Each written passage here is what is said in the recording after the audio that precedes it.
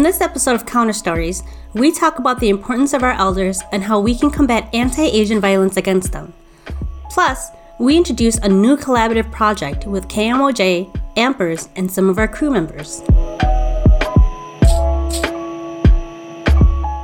Welcome to Counter Stories, the podcast for people of color, by people of color, and everyone else. I'm Halili, owner of the Other Media Group. Anthony Galloway, senior partner at Dendros Group and executive director of Arts Us. Luz Maria Frias, Deputy Attorney General for the state of Minnesota. Any comments and thoughts that I have are attributed solely to me and are my own and should not be attributed to my office. I'm Don Eubanks, Associate Professor at Metropolitan State University in Social Work and Cultural Consultant. And we have a special guest joining us this week. Chanita, would you like to introduce yourself? Hello, this is Chanita Pingdara Potter with the SEED Project, Southeast Asian Diaspora Project, a community-based organization on a mission to grow social empowerment ecosystems through cultural organizing, critical language, and just storytelling. Thanks for joining us, Chanita. We've talked about the anti-Asian violence and the uptick since the coronavirus in the past. And I don't know, maybe it was just me being hopeful or naive and thinking that after Trump left office, maybe there would be less because we're not going around being called the China virus anymore. But we have seen an uptick in anti-Asian crimes against elders. And so I wanted to bring you, Chanita, in to talk with us, as well as the other Counter Stories crew members, just about the importance of elders, elders in our community. It's important that we keep them safe, and that these crimes against them stop. And so I really wanted, as most of you guys know, I am one of the caretakers for my grandmother. She's actually going to come stay with me next week. She lives with my parents, and they're going on a road trip. So she's going to come stay at my house with me for the first time. So it'll be interesting as I work from home and with my two dogs. And the thought that something like this could happen to her makes me so angry. In our culture, we were raised to honor our elders, especially in the Asian community, but I know in all of communities of color. And Chanita, what are some of the things that you're hearing from community, from the elders that you work with around this uptick? Yeah, so a couple of things. I mean, it makes my blood boil just to know that our elders are being targeted because they're quiet, they're vulnerable, they keep to themselves. And what makes it more cruel is that, especially, at least I can speak from API and Southeast Asian elders, is that I might get emotional talking about it, but I think about how the elders that I work with, and even including my mother, who has also been targeted at grocery stores and other places at malls too. And it just doesn't make sense to me. But I think the thing is, we know that our elders in our Asian communities mean everything to us. They're our rock. They care for the village. They're the ones that care for the village in our kind of collective model of care. And, my mother said the other day after a couple of incidents, just saying, I'm just trying to mind my own business, why can't I be left alone? And I have my problems around how media is also portraying or not portraying enough, narratives around API elders. I don't really understand why we have to talk about numbers, statistics for people to care. Right now, we're in real time trying to make sure our elders feel safe and feel or have a way to the tools and the knowledge and the things that they need to get help when something happens. But I think locally here, a lot of the Asian Minnesotan organizations are trying their best to figure out how do we keep our elders safe, and what do we do when harm is being done. So there's a two-part piece to that, which I've been in conversations with folks about this, but there's some real-time transformative justice practices that need to happen with all of our communities, our Black, Asian, Latinx, and Indigenous communities around alternatives to calling the police, right? There was a Thai elder in Bay Area, 84. There was a video that came out where he got brutally attacked by a young man who seemingly by the video is Black. And so they couldn't tell who it was. He died from his injuries.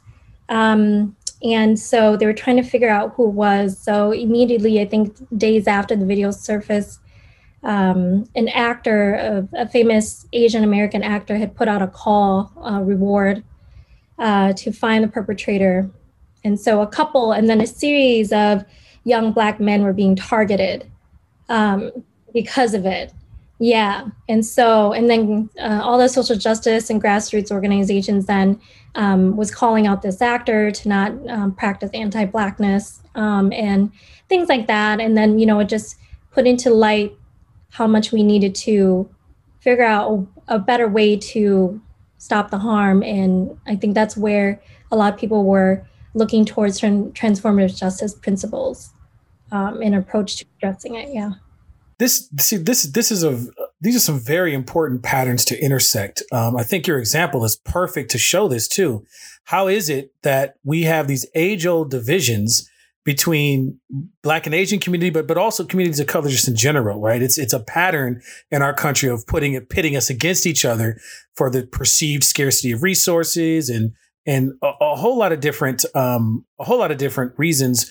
We are pit against each other to see, for position, for who's going to be the most model minority, and all these different things that make us point towards each other. And yet we also have such a deep similarity in the veneration of our elders that don't seem to cross. And I think this is a perfect example of the intersections of how even when trying to seek justice, we are plagued by these socially constructed divisions when we should be in complete solidarity. And so I think this is a perfect example of that level of intersection between those issues. Anthony, I would add to your point that there's also an anti-Blackness that we have to call out that goes hand in hand with white supremacy. Our society has begun to talk more about white supremacy, which is only half of the equation, because in my mind, white supremacy and anti-Blackness go hand in hand. It's not simply white centrality. It's not simply white supremacy. It is coupled with anti-Blackness. And that's the problem here, is that so much of our society has ingrained that anti-Blackness in their mindset that we have to really unlearn that and move forward. Chinita, you also raised a point regarding why does it take numbers to care, right? I agree with you, but I want to take it up one step higher from that, which is it has been known for decades, if not longer, that the statistics that are reported are underreported, meaning that it does not capture the accuracy of the numbers of just bias hate crimes. It just doesn't. And the Department of Justice is very clear on that. There is not a uniform way of tracking those metrics around the country. So every state is different and the standards are different, which leads to further flawed data. So all along, we have a flawed system, bad data in, bad results out, right? So we also have to keep that in mind, that even though the data that they're putting out seems to be, for some purpose, it is incomplete data. You've been listening to Counter Stories. I'm Halil Lee with crew members Luz Maria Frias, Anthony Galloway, and Don Eubanks, and our special guest, Chinita Pangdera Potter, Executive Director of the SEED Project.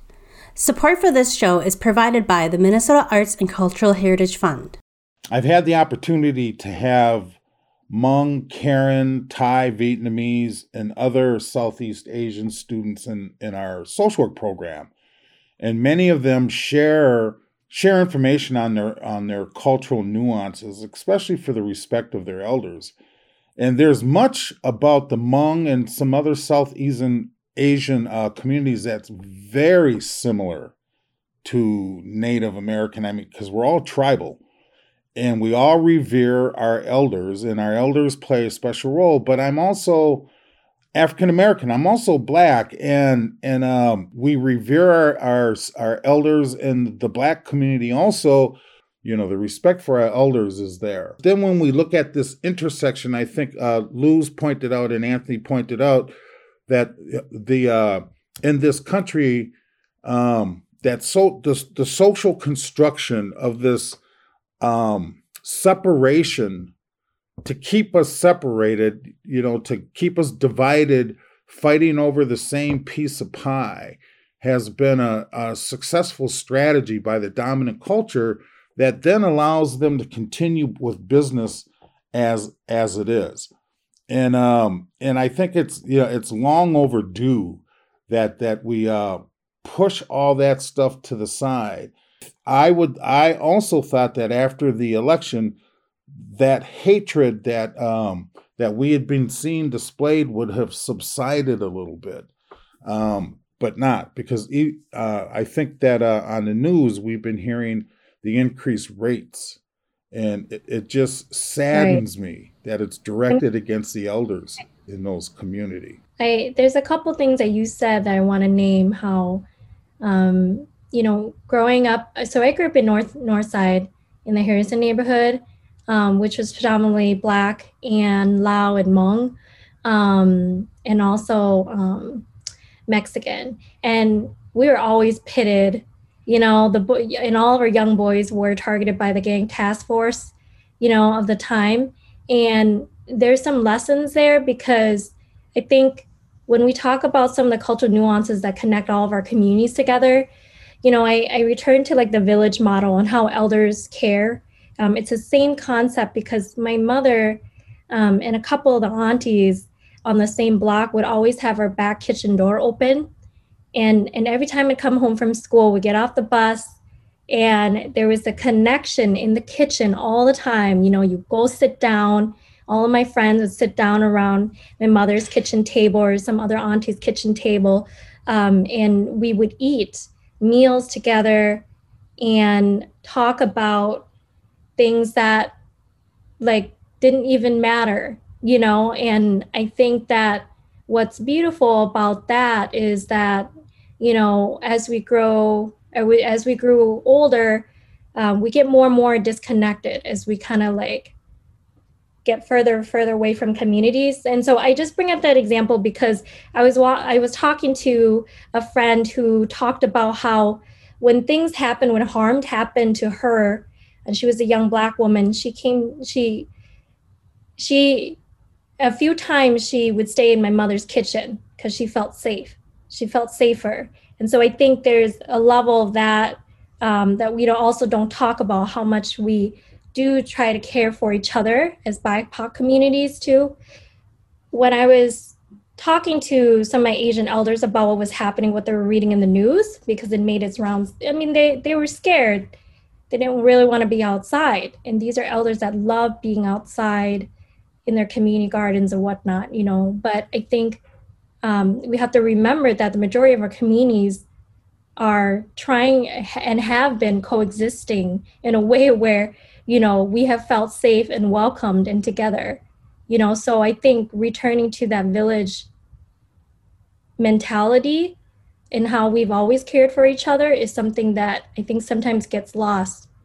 You know, Chinita, one of the things that, you know, as I hear you talk, I hear you speak to what happens in the stories in between, the stories that we don't get in the public space. And we do have, I've got a plethora of examples of how our shared humanity keeps us in proximity, connecting to each other.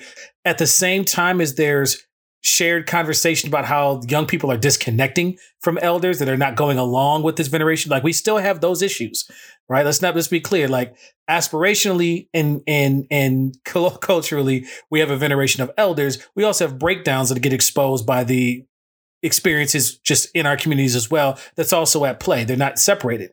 But we don't get enough of those stories about how we bound together for survival. And Luz, I think you said it before, whenever whenever general society catches a cold, communities of color get the flu, right? And there's just varying levels of experience with it. I think you bring attention to the fact that this rhetoric exposes ley lines that are already there. They're already present, ready to be fractured and stressed and strained. And you add any stress or strain to that, and then we get the outpouring of not just attacks on elders by folks who are motivated by the racism for the language around COVID, but also the internalization of that for young folks who, I know in the Twin Cities, we had huge issues. It started between Black, Hmong and Black and Hmong young people were going back and forth. And then all of a sudden the vulnerable populations get pulled into it. Because I'm trying to, if I know that I want to hurt you, and I also have this understanding that we both have a respect for our elders, but then all of a sudden elders now are a target to try to communicate hurt. Like all of these things get exposed when you have this kind of rhetoric that gives permission for folks, regardless of background, to try to enact this harm to certain communities. You've been listening to Counter Stories. I'm Halil Lee with crew members Luz Maria Frias, Anthony Galloway, and Don Eubanks, and our special guest, Chanita Pangdera Potter, Executive Director of the SEED Project. Support for this show is provided by the Minnesota Arts and Cultural Heritage Fund. So what can we do about it, you guys? I mean, I've seen a lot of conversations pop up between folks from the API, Asian Pacific Islander, and folks from Black community.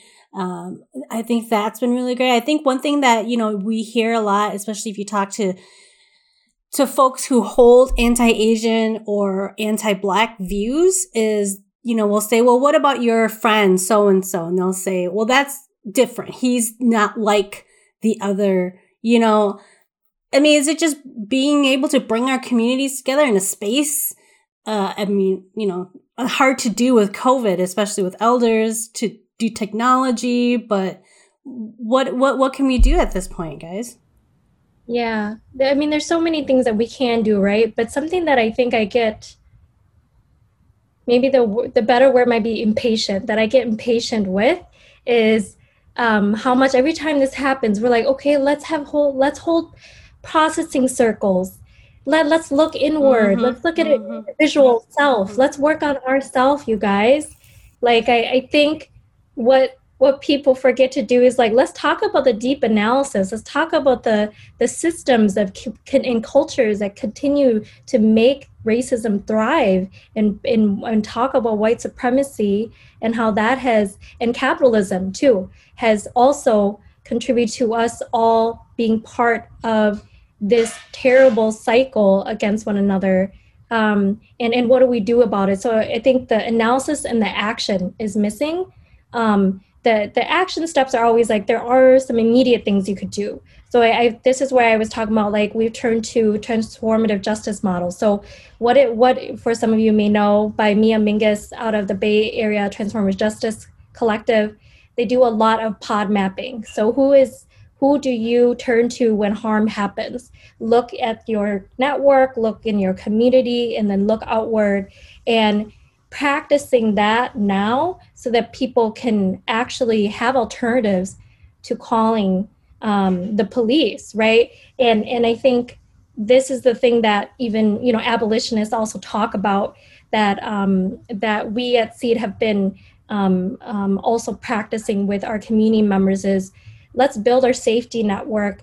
Let's build the resources. Let's also resource the mutual aid that needs to happen so that we also don't have to feel like we need to resort to this. I think the root causes are there, but people don't think more in depth at the systems that make this happen. So we need to disrupt that. And it's just like, we can't keep returning to normal. Like, this is going to happen again. And then, Chanita, you make a really good point about just stepping away from the individual circumstances. And we've said this before in other segments. The mindset of Western culture is individualism. The rest of society, most of society, including our home countries, right? I'm talking about in the Latinx community, I'm talking about the Asian community and folks in the African communities are collectivists. So when you look at what's coming from the news, the mainstream news media, including public radio, it's from a very individualist approach. They're talking about transaction by transaction, right? The harm that's being caused one by one. They're not talking about the systemic issues. They're not talking about the systemic problems that you're pointing out, because that would necessitate a different analysis. That would necessitate looking at the collectivist mindset of how we operate as a community together, how we interact with each other, and those dynamics that are intrinsically built into that analysis. And that's why we have counter stories, because we do have that mindset. We do have that capacity to look at those systemic issues and identify what those systemic issues are and raise them and call into question. But we need that on a larger platform, because if most people are still getting their news feed through the mainstream media, they're going to be short-sighted in that respect, right? They're only responding to what they hear rather than to what Right. the bigger picture is. And we have to also look towards the healing work. We know we all need to do healing with one another, and, you know, moving from just not only trauma-informed, but healing-informed approaches to how people are working together, and acknowledging the grief, you know, like acknowledge the grief that happens without fear of seeming like you're anti anything, you know. I think that's always the hard line that people really don't want to cross in any way, you know. And it's just, and I just wonder, these are the necessary but hard conversations people don't want to have. You know, I love the idea of using the things that bind us and that we share across our different perspectives as the places to rally around. You know, one of the things as I'm listening to this conversation, one of the things that we have to do better about in terms of our solidarity amongst BIPOC communities is the fact that a lot of times we only tend to interact with each other on the surface artifacts of our cultural identities. I tend to only, you know, if I only interact with Hmong and Asian communities because of the night market, or which is a great stepping point. It's great. Go experience it, support, all great. For the sticky rice. I need to be able to engage beyond sticky rice and papaya salad, right? I need to be able to engage beyond barbecue. I need to be able to engage, you know, and I'm using these stereotypes, you know, specifically to say that we tend to be guilty in our communities of only doing surface interaction as well, which doesn't allow for the deeper solidarity work that was present when AIM needed a place to go and found solidarity with the Panthers when the brown and yellow power movements coincided with Black power movements in the Bay Area. Just to since you referenced the Bay Area, like we have a historical record of that kind of solidarity. And I just don't think we do enough intentional work around that, so that when the bubble over points happen, we aren't having to build the bridges at the same time as responding to the internalized trauma that's happening in all of our communities, the nuanced perspectives in all of our communities, that we can speak that into better existence. We're only starting to scratch the surface of that in land acknowledgement in BIPOC-led spaces. We're only beginning to acknowledge the diasporic elements of different things. And so I think elders, the fact that we all, regardless of all the challenges around and the disconnects that may be happening between young and older generations, that's always been a thing, but using our shared perspectives around how we honor our elders is a really good entry point to do some of the deeper connective work beyond the surface artifacts. That's right. And something you talked about history too, is that people are misremembering too. There's a level of that happening, like, y'all, we've gone through this a couple times. A couple times here in American history, and so let's remember that. So having the historical context is important. And then to your point, Anthony, is when you were talking about, you know, how do we return to respecting our elders in a way where They are wise people with a wealth of knowledge that we are not naming. So that requires a level of decolonization on our part to remember that our elders came before us, their ancestors came before us, and how do we honor that? They're living histories, right? So we don't need to look back at the history books, but there are living histories. What I first learned about the Hmong community was through a colleague of mine when I worked at St. Paul's Schools, and it was through food. I mean, he introduced me to pho, and he took me to various different restaurants in Minneapolis and St. Paul. He explained to me about the clan system. He talked to me about the history of Hmong coming from Laos to this country. Part I had heard about, but he taught me a lot. And through that friendship, and it was through food. It was through food that we were able to connect.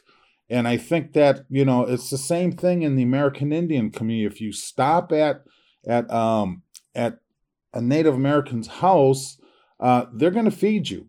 They're, regardless of even if their shelves are empty, they're going to find something to put together to feed you, because that's what you do. So I think food is one of those things. I think that where it breaks down, to your point, Anthony, is that there are many, I think, communal things that happen in our community where it's a little bit harder for outsiders to be a part of, or to invite outsiders to, if that makes any sense. And I think that's on that next step. So while he took me under his wing and taught me a lot about the Hmong community, I still wasn't invited to a wedding or this, or and so that, to me, as opposed to when we grew up as children, and, because I grew up in North Minneapolis in the projects, not far from where Chinita was describing where she lived, in Harrison, which was on the other side of Olson Highway. But in that community, it was very diverse. And when you're in a small community like that, you do those kind of things. You go over to other people's houses. And you do that. So as you guys were talking, it took me back, because we did grow up in a village at that time. The projects was a village. It was a diverse village. And when you're a child growing up, you don't know the difference, and you just experience it all. And you think that this is the way life is supposed to be. And it's only as we mature that we begin to see these divisions and then realize how different everything was, or other members of our community are. And I think those silos begin to go up, because that one show we did called Hub and Spoke, I never forgot that term. And, because that's what we're talking about. But I feel horrible for the elders in the Asian community and what they've been experiencing. Yeah. And I want to return to also the conversation on gifts. Like, what are the gifts that we have always been giving each other? And in naming that, and that might be a much easier, more digestible next step for a lot of people, like remembering the gifts that you bring to each other.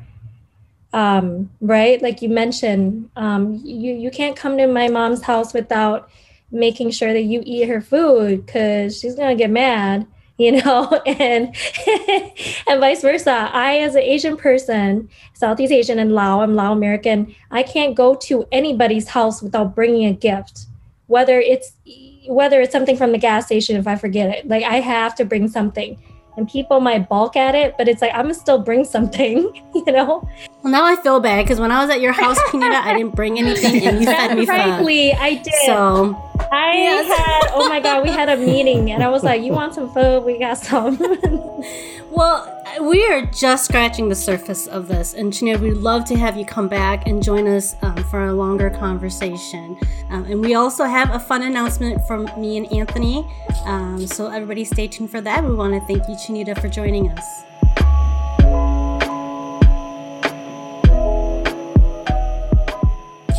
An announcement from me and Anthony.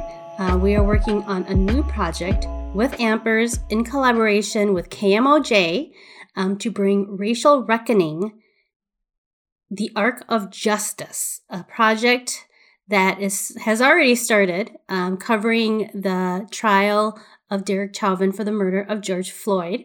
And Anthony and I will be working on another weekly show. Anthony, tell us about it. Sure. The show is called Bearing Witness, and it's part of this overarching project. It's going to be co-hosted by myself and Georgia Fort, who is one of the several reporters who are going to be doing daily check-ins on the trial and the proceedings happening around it for KMOJ and Ampers. Bearing Witness is going to be a chance to not just reflect on the week's events for the trial, but also to check in with key members of our community, from folks who hold different positions in different organizations to folks on the street to kids, just so that we can cover and capture our moment in this moment as we reflect on this, yet again, another high profile case in which we wait to see if there will be any accountability or anything that happens and results for this unarmed death of George Floyd. And it'll be a kind of a reflection space, both on the trial, but also to what's happening to us in community. The city of Minneapolis had initially put out that they were very interested in hiring influencers, social influencers, to kind of follow and report on the upcoming trial. And so how would you describe what you guys will be doing with Ampers and KMOJ, and how, so that folks aren't confusing what this effort with the influencers that blew up the past week or so, and then the city of Minneapolis backed out? Well, and that's been retracted now. We know that, right? Yes. I was going to say, yeah. One of the things we were gearing up to do is to heavily critique that process, because we had a whole lot of feelings around it. But since then, yes, Luz, to your point, they abandoned that idea because they heard from community who said, no, we don't trust that. And, in large part, what we are aiming to do is to capture a reflective space on this moment. This is always important for our communities to check in with each other, to see how folks are processing it from different walks of life, different areas, different vantage points, but most importantly, just to reflect. This has been actually a common practice for moments like this. In 1968, it happened. It happened again in 1974. Areas and places for media from the communities that are being affected, and their reflection on what's happening is very, very important. And so that's how this show is run. We aren't here to influence a particular thought. We aren't here to pacify.